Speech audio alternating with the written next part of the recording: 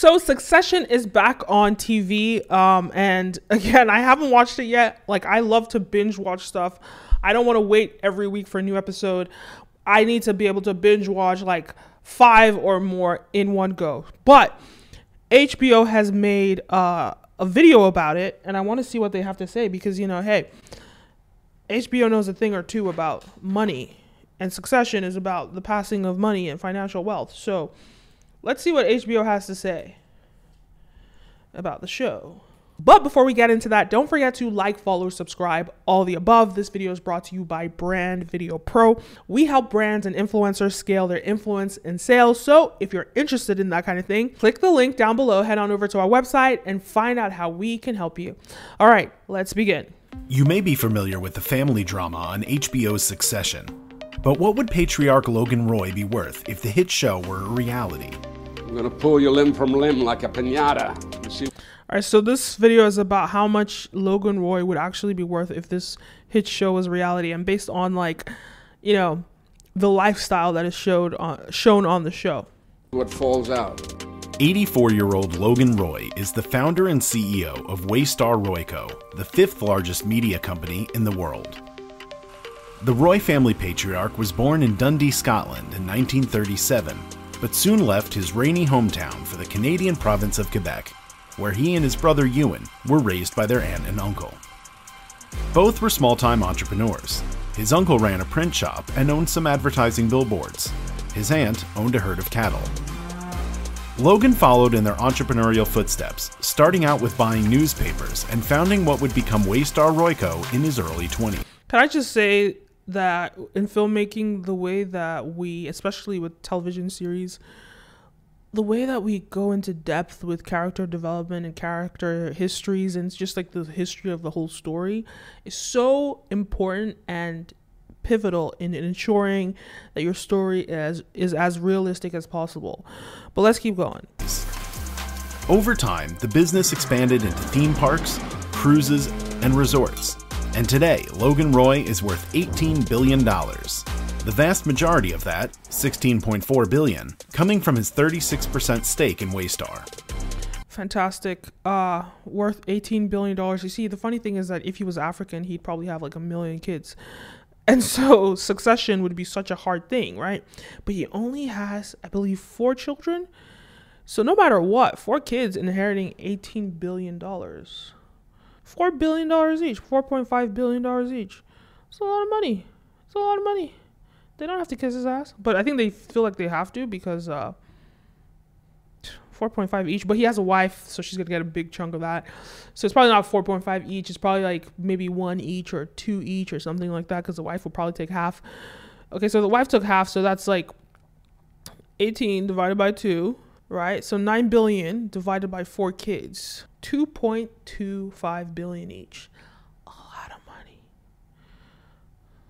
All right, let's keep going. In all, the Roys own at least 10 properties worth $345 million.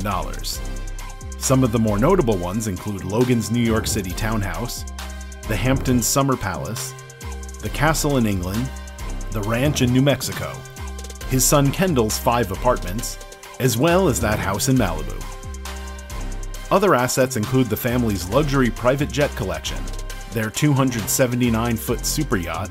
Their yacht is incredible. Their yacht is $130 million for their yacht. Jesus. And a 50% stake in the Hearts FC Scottish soccer club. In terms of cash assets, we conservatively estimate the Roys hold at least $1 billion. That it? In 4 years, Logan claims Waystar Royco will be the Procter & Gamble of the news. Why shouldn't we do all the news? But the company and family's future is extremely uncertain. Valuations were based on information in season 1 and 2 of Succession, along with the real world research based on real estate values and stock market prices. So this is how they're evaluating it. A representative of HBO and the Succession production staff accepted questions from Forbes about Roy family's net worth and assets, but did not comment as of press time. Okay, so this was pretty much Forbes's estimation of how much money they would be worth, not what the producers have said. But here's the thing, what I would say, that Forbes is probably more accurate than the producers, because the producers probably don't know what $18 billion look like. So they're just making this number, oh, he's a multi-billionaire, but they don't really know, right? Or unless they did their research, which they probably did. It's HBO. They probably could have. But I would trust Forbes more because they'd have way more researchers, way more information about how assets are calculated, all of that stuff.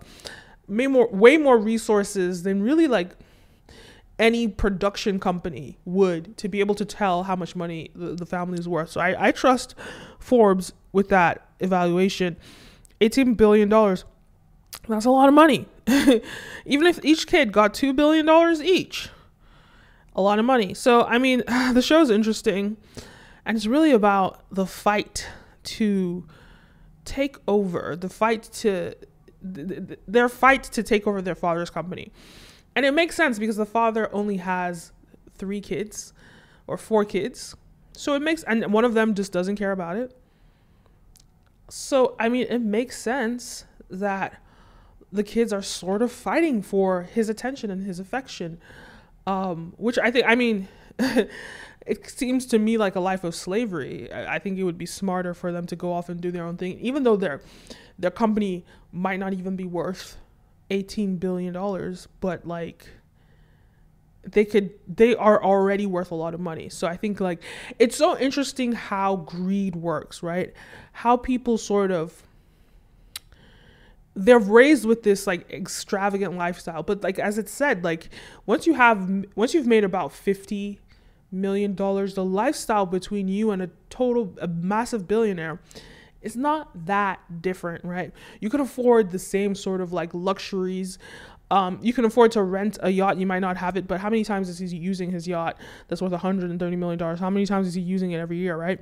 You can afford to rent that. You can afford to do that with $50 million. Well, this is back in the day. I saw a documentary that talked about that, but maybe $50 million back then, that was like 15 years ago. So compared to $50 million now, it's probably different. So I don't know the estimation, but my point is that with a good amount of money, you don't need $1 billion to live a billionaire's lifestyle, right? So a lot of these people, they put themselves in this like downward spiral because of greed and the need to like be the top guy, right? But these kids, like, I don't know, they just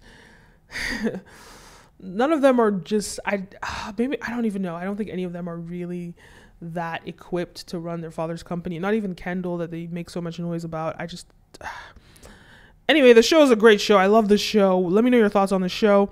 Let me know your thoughts. Do you think that Forbes is accurate with their estimation of how much money these guys make or are worth? Let me know your thoughts. Leave a comment down below. Don't forget to like, follow, subscribe, all the above. My name is Kenim, and see you next time. A peace.